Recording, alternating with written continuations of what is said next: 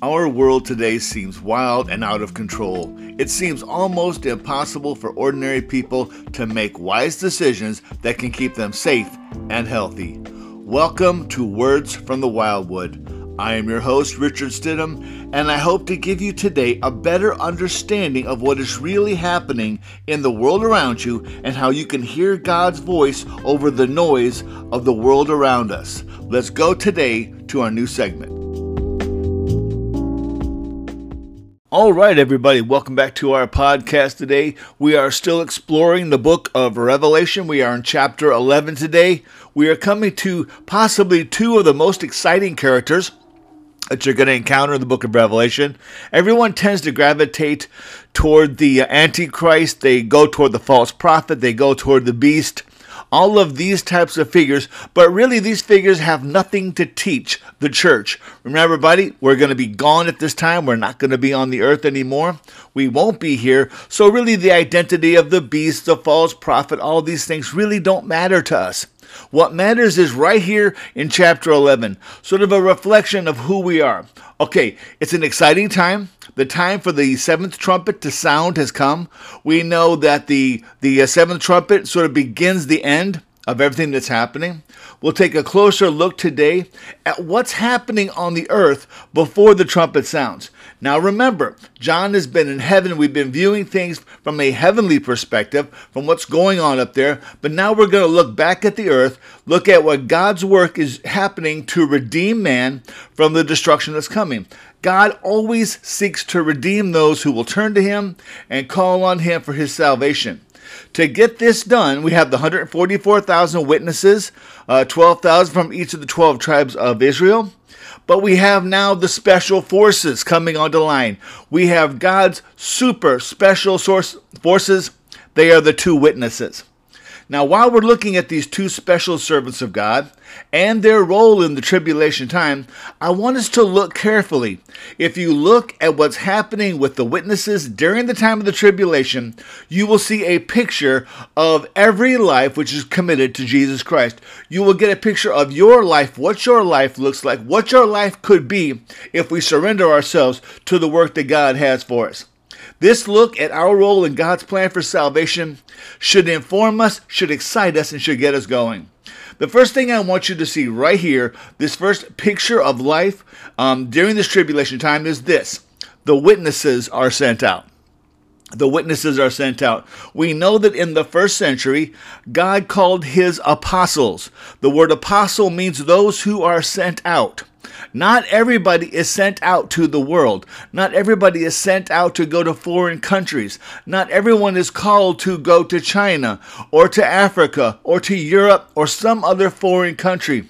Most people are called to bear witness where they are, in their place of work, in their place of education.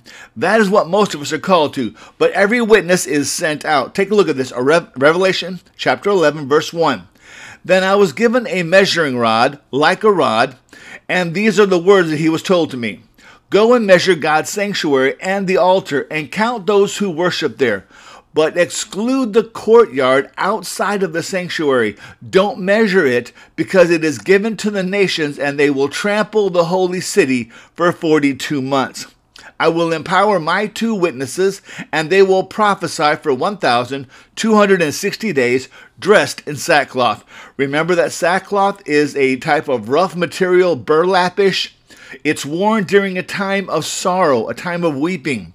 Not comfortable like silk or satin, not something that is beautiful and attractive, but something that represents the hardness of the situation in life, the pain and agony in the heart. The pain on the body mirrors the pain in the heart. Now it says in verse 4, these are the two olive trees and the two lampstands that stand before the Lord of the earth. Wow, who are they talking about? Let's take a look at this again. Zechariah 4, 12 through 14. Zechariah 12, 4 through 4. Zechariah 4, 12 through 14. I'll get it right one of these days.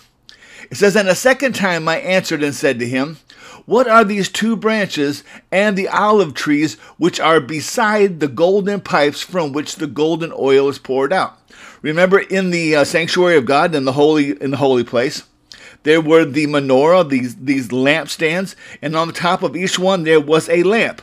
And there were these golden rods, these golden poles, and they would pour this special sacred oil out to fill the lamps so the light would never go out in God's house.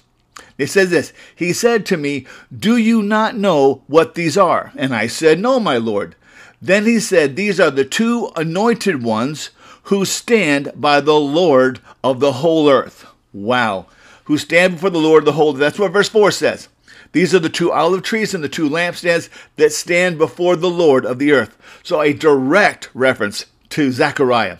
A direct reference to the Old Testament they would have known so well. And they go, oh, God prophesied this. God told us this was coming. Now look at verse 5. If anyone wants to harm them, fire comes from their mouths, and they consume their enemies. If anyone wants to harm them, he must be killed in this way. These men have the power to close up the sky so that it does not rain during the days of their prophecy. Their days of their prophecy is 1,260 days, or 3.5 years. That should ring a bell with all of you who have been kind of studying along the way. So they have the power to close up the sky. They also have the power over the waters to turn them into blood and to strike the earth with every plague whenever they wish. Wow, okay. So now we have these two witnesses, these two special forces guys, and they have come to testify to the earth for 3.5 years, trying to bring people out of their lethargy, out of their sleep, and bring them back into a relationship with God Almighty. Now, while their identity is not given in the scripture specifically, they are not named in this chapter or anywhere else, there is, by their appearance, something that strikes a bell. In fact, their appearance with Jesus on the Mount of Transfiguration tells us everything. Let's look at that experience. Matthew 17, 1 through 3. And after 6 days, Jesus took with him Peter and James and John his brother, and led them up a high mountain by themselves. And he was transfigured before them, and his face shone like the sun, and his clothes became white as light. And behold, there appeared to them Moses and Elijah talking with him. Amazing. Moses and Elijah appeared to Jesus, with Jesus, before his leaving the earth. And so we have a very strong point of reference that these are the two witnesses who come back. We know that Elijah never died. Elijah was taken up in the whirlwind after he was separated from Elisha by the fiery chariot. Now, so many people keep thinking that the chariot came down, picked up Elijah, and took him away. That's not what happened. Go back to the Word of God. The chariot came down, blazing with fire, separated the two men, and then a whirlwind caught him up into the heavens. We keep talking about this term, caught him up. Whenever God says, come up here, or he called John up into heaven, he would command them to come from the earth to his presence, and they would go. So Elijah never died. In fact, Elijah never even came close to dying because he was always protected by the Spirit of God. So that is one reason why we believe it's him. It says in 1 Kings 17:1 this, Now Elijah the Tishbite of Tishbe in Gilead said to Ahab, As Yahweh the God of Israel lives, before whom I stand, there shall neither be dew nor rain these years, except by my word. You all remember that Ahab is a sinful, wicked king. He married Jezebel, who was the daughter of a Canaanite priest, so she brought pagan worship into the house of God, into the very throne room of God. She brought this wicked Canaanite worship. And so as a result, what Ahab did was to lead the people away from the worship of the one true God. And so Elijah comes and says, it's not going to rain. People are going to get thirsty. They're going to get dry. They're going to understand that they have sinned against God and that they must turn back to God in order for that water to be restored. Now, 3.5 years later, 3.5 years later, I wonder where I've heard that before. 3.5 years later, there is a repentance, and Elijah does let the rain come again. He calls for the rain to come. In fact, the rain starts to come, and he has to run to the south to avoid the flooding rains that happen in the north. So this is exactly why we believe that the first character is definitely Elijah. This is something that he did. He called down fire from heaven in 2 Kings 1:12. But Elijah answered him, Now the king has sent 50 guards to grab him, to lay hands on him, to bring him to judgment. And Elijah says, here I am. And then the head of these people says to them, we know you're a man of God, but come on with us. Come on back down to the king. This is what Elijah said to him in 2 Kings 1:12. If I am a man of God, let fire come down from heaven and consume you and your 50. Then the fire of God came down from heaven and consumed him and his 50 men. Now that sounds like a terrible thing, but these men had come to silence the voice of God, to shut off that word, that conviction that was happening through Elijah. And God said, if I'm a man of God, may he take you all. Now, Ahab sends another group of men, another 50 men, and then they show up and they go, hey, the king says, come on down. And even though we know you're a man of God, you have to come. He said, well, if I'm a man of God, may the God of heaven send fire and take you too. And of course, these men are burned alive. And then the third group of men come, and they're not quite so arrogant, not quite so haughty. And they said, Lord Elijah, we know that you're a man of God, and we don't want to die. Please have mercy on us. Have mercy on my men. Have mercy on our families. We're just doing what we're told. God honored the humbleness of this third group of men and went and allowed Elijah to go back with him. So the story of fire coming from heaven to kill those who would stop the message is very well established in the Old Testament. So we definitely know where the fire comes from. We know where the shutting up of the heavens comes from. But how about the rest of this? Well, we all know that water turning to blood, the other plagues that are mentioned, are definitely a reference to the deliverance from Egypt when God sent the 10 plagues. And who was it that did that? Moses was the one who acted as God's mouthpiece when he took them out of Egypt. He is the one that said, here's what's going to happen. Aaron touched the water turned to blood, and people had to repent, and the frogs came out, and it was a real nightmare.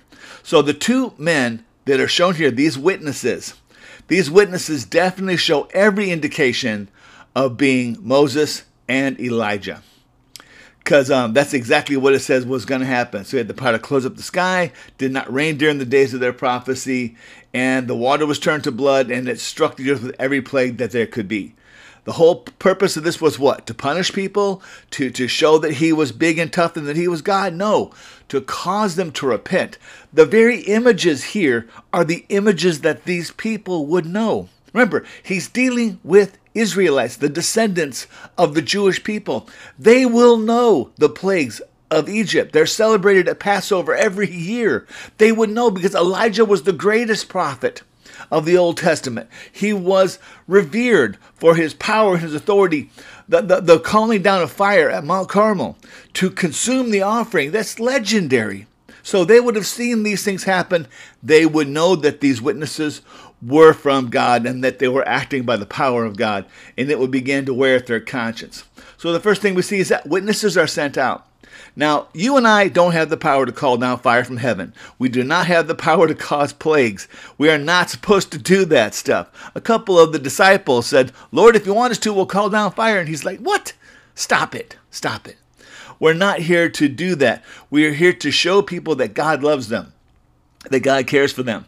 But these men will come at a time when everyone who stands up for the Lord our God will be in danger of being struck down. Now remember, they've gone out to measure. They've gone out to measure this sanctuary, this third temple that is going to be rebuilt in the last days, but not the outside courtyard. That's where the courtyard of the Gentiles would have been back in the day. Back in the day, this is where the people who were not necessarily God's chosen people, but those who would gather up, they would come out there. But now it says this outside court will be given to them to destroy, to defile, just as Antiochus Epiphanes had brought in an altar to his gods and had sacrificed pork there and had defiled the temple. This sort of defilement is going to happen again. So we go on. So what's happened? Okay, so the witnesses have been sent out. And we think, okay, great, God's going to really rock them and they're going to repent and they're going to get straight. Remember the last time, the first woe that came? It says they did not turn away. Keep that in your mind, church. Keep it in your mind. The first woe, they did not repent. But it says right here, the next thing that happened, the witnesses are struck down. Remember, it's estimated that some 300,000 Christians are slaughtered every year in every corner of our world because they will not give up, the testimony of Jesus Christ. There are those out there right now who are being killed for doing what I'm doing right now. The witnesses are struck down. Revelation 11:7. When they finished their testimony, when their job was done, when 3.5 years were complete, the beast that comes up out of the abyss will make war on them, conquer them, and kill them. Remember, to be killed in the service of God was not unexpected. We look back just in the book of Revelation. It said to the churches who were suffering, you hold out even though you are killed. You hold out even though you are slaughtered. You will win that Stephanos, that victor's crown, even though you die. And those who stand up for Jesus in our world today face that death. All we face is the persecution of people who would hold back our jobs, hold back our friendship. They would turn us away, and they would turn a blind eye to us. There's those out there who want to say, you know what? If you are a Christian teacher and you come from a Christian university, we don't want you because you don't believe what we believe. You don't stand for the things we stand for. The world is becoming hostile to Christians. So if you are openly a believer in Jesus Christ, you can expect that hostility is going to come. So it says it will make war on them, conquer them, and kill them. Verse 8, their dead bodies will lie in the public square of the great city, which is prophetically called Sodom and Egypt, where also their Lord was crucified. So we're probably talking about Jerusalem. We're probably talking about the days when the temple will be rebuilt. We'll talk about those days when it will seem like things are turning around, when it seems like things are getting better. It seems like there's peace in the Middle East. I know that sounds impossible, but that's going to happen. It says, verse 9, and representatives from the peoples, tribes, and languages and nations will view their bodies for 3.5 days. Now remember, this was abhorrent to the Jewish hearers of this message. The Jews believed that when someone died, they had to be buried before sunset. They had to be buried before putrefaction could begin. They had to be buried before the stench was powerful. They would immediately bury someone who had died. But these men were so hated after 3.5 years of thirst and 3.5 years of plagues and going through what the Egyptians went through and seeing those who came against them meet a horrible death, that they were glad. It says in verse 10, those who live on the earth will gloat over them and celebrate and send gifts to one another. Somebody once called this a satanic Christmas. A satanic Christmas, where they're celebrating what they think is the silencing of the Christian message, where they think, oh, these witnesses that we couldn't stop for so long, now we've silenced them, now we have freedom, now we can live our lives any way we please. And it said they will send gifts to one another because these two prophets brought judgment on those who live on the earth. They didn't want to hear the truth, they didn't want to know the truth, and these men vexed them, it bothered them. So there is a time set where men will have to hear the truth. They will try to silence that message in those 3.5 years, but that message will be unstoppable. And then they will encounter this horrible time. They will encounter this time when a sick, anti-Christian Christmas is celebrated worldwide, the ending of the testimony of these terrible people, and it will be a great worldwide celebration. But here's the thing, their celebration will be short-lived, because the thing that you will see here is the same that you see in America today. You see the same thing you see around our world. When a Christian dies, their message doesn't end. I've read story after story of people in the former Soviet Union, people in China, people in Vietnam, people in other countries where Christians were persecuted, and even though they were persecuted and put into horrible conditions, and some were killed, the memory of them, the memory of their message, the memory of their sacrifice lived on and affected lives even after they were dead. And that would be my hope. My hope would be that our lives would be so powerful, so impactful, that even though we die, even though the years go by and we come to the end of our lives naturally, or there's some sort of persecution that ends it prematurely, that our lives will have had an impact. They will have made an impact in the world. Because here's the thing. After they are struck down, these witnesses will be set on high one more time. Revelation 11:11. But after 3.5 days, the breath of life from God entered them, and they stood on their feet. Now, they should be a pile of molding flesh and bones, and it should be terrible, especially if this is Jerusalem, and it's hot, and it's sticky, and all that stuff. They should have been nothing, but it says that breath of life will enter them, and they will stand on their feet You know what this sounds like, church? This sounds like when Ezekiel saw the valley of dry bones. When he saw the valley of dry bones and he heard the stirring of the Spirit of God and he heard the rattling of the bones, and the bones were attached and the muscle and the sinew appeared and the flesh covered them, and they stood up as living beings. And when they stood up, you can only imagine the impact on the world. It said they stood on their feet, and then it says, so great fear fell on all those who saw them. And then they heard a loud voice from heaven saying to them, come up here. So these witnesses are resurrected. They are standing alive. I can see, news crews that have been celebrating their death have been covering this. Now they see them stand. They see them alive. They see them victorious over death. And it had to horrify and terrify everybody. And then they hear an audible voice, come up here. This is the voice that proudly called Elijah up. This is the voice that did call John the Apostle to heaven to witness all of this stuff. This is the voice I believe the church will hear when God removes his church from the earth in the rapture. We will hear, come up here. And that will be our sign that we have won, that we are victorious, and that we're out of here. Well, now, these men who have suffered and died and laid dead for 3.5 days, they will rise up and they will ascend. It says they went up to heaven in a cloud while their enemies watched them. And at that moment, a violent earthquake took place. 1/10 of the city fell. 7,000 people were killed in that earthquake. The survivors were terrified and gave glory to the God of heaven. Now here it goes. Verse 14. The second woe has passed. Take note. The third woe is coming quickly. If you do not have your Bible open right now, if you have not opened it and been underlining, I beg you, replay this message. Go back, underline these things. Why? Because this is their victory. You may not think anyone knows you're a Christian. You may not think that anyone has been impacted by you, but you will not know until this day whether any person has been touched or affected by you, by your testimony, by your unwillingness to back down, by your unwillingness to accept the standards of the world, but to accept only God's standards. Now, I work in a university. I work in a place where I cannot openly testify as to my faith in Jesus Christ, but people know that I'm a Christian. I do not judge them publicly. I do not condemn them. I do not speak harshly to them. Why?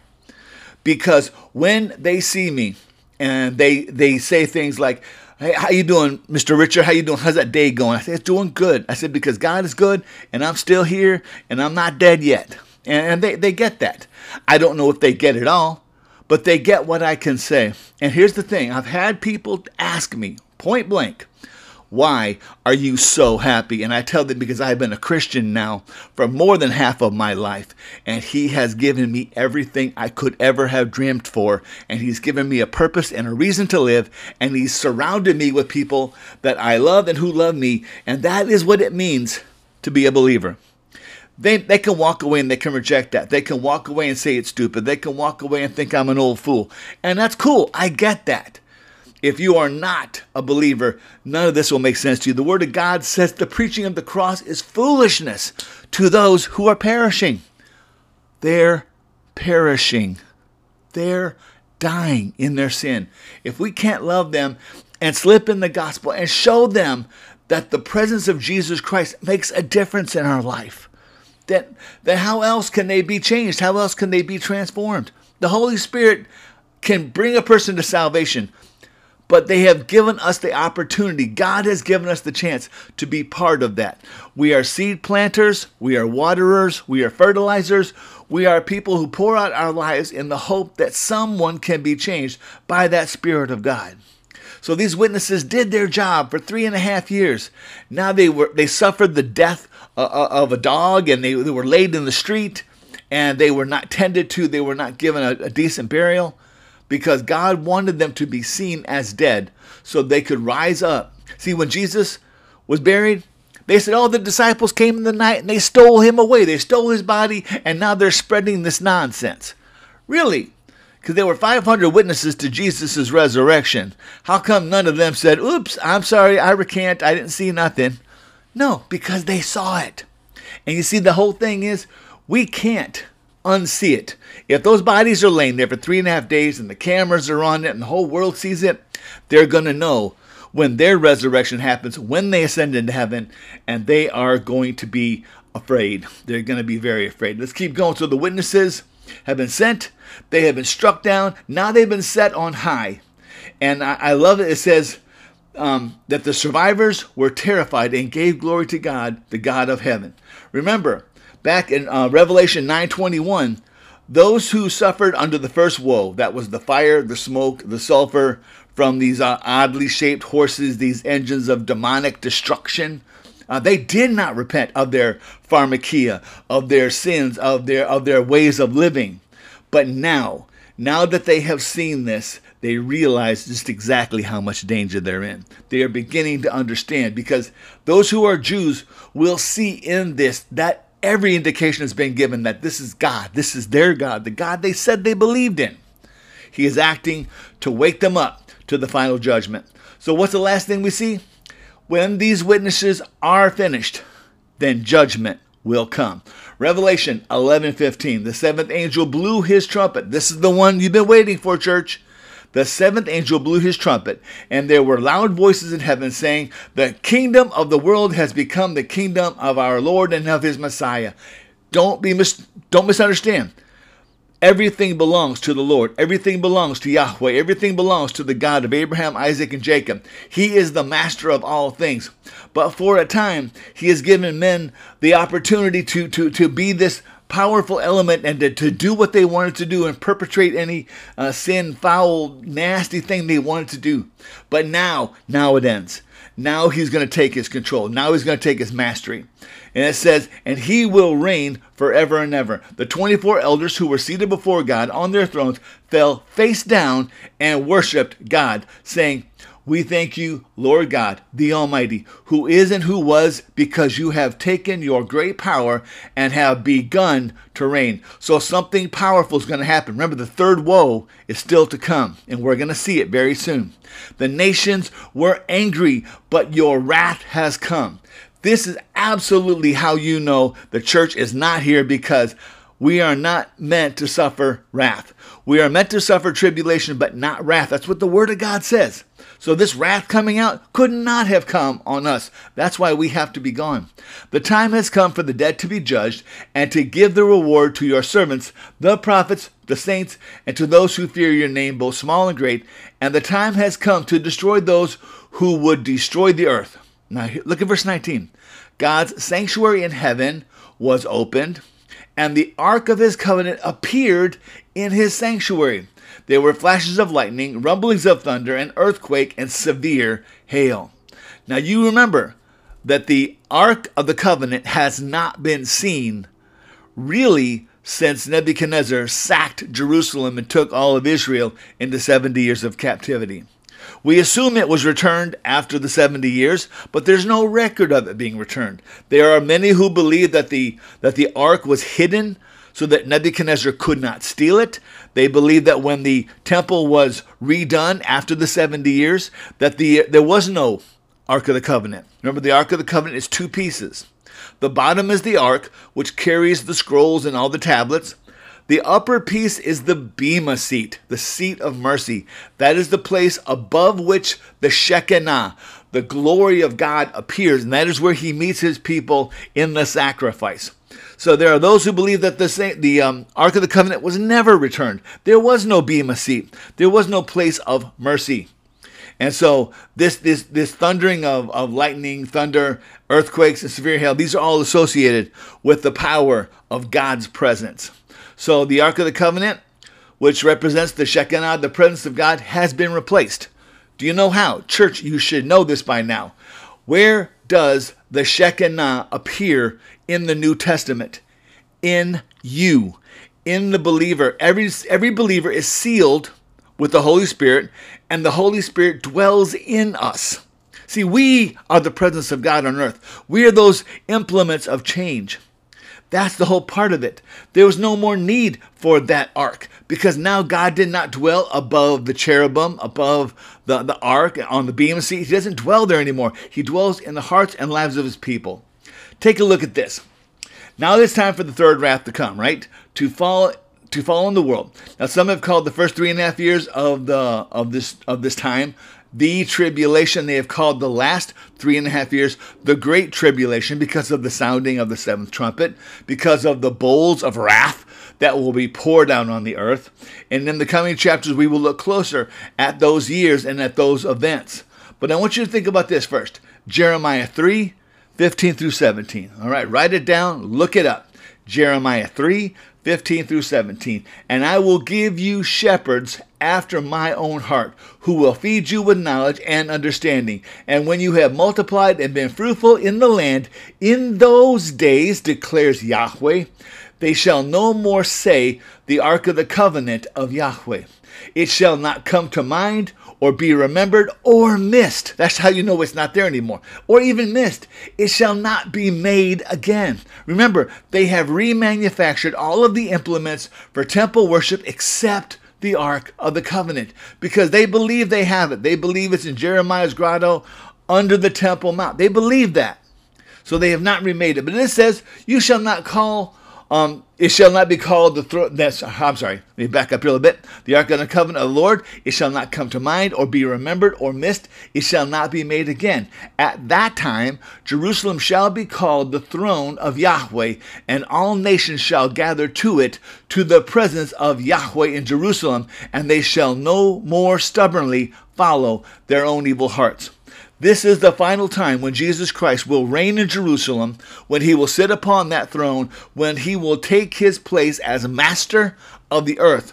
But there'll be no need for an Ark of the Covenant. There's no need to put blood on it, no need to sacrifice to it anymore. What there will be a need to is to have that personal relationship with Jesus Christ as Lord, as Savior, and that is what we will go to Jerusalem to celebrate. Jerusalem will become the center of the world again. In many ways, it's still the center of the world. It's the center for the three great Christian and non-Christian religions, Christianity, Judaism, and Islam, all consider Jerusalem a holy and a sacred site. The Dome of the Rock sits on top of Temple Mount, right next to where we believe the temple will be rebuilt later. So they will be dwelling there in peace, but there will be only one Lord. There will be only one master of the earth. And that day is coming. So the trumpet has sounded. The trumpet has sounded, and now, church, now it's time for us to get right down to the exciting times. Now we're going to have a revelation of the Antichrist, of the false prophet, of the dragon who speaks like a man. We're going to see all these things begin to happen. And remember, these are symbolic of what John saw. John saw something, and this was the only way he could describe it. He was not seeing actual horses or actual scorpions. He was seeing demonic representations that took these forms that people could understand. So I invite you, get ready, study again, come back next week, and we are going to jump right back into the Word of God and see what God holds for us right here in the Wildwood.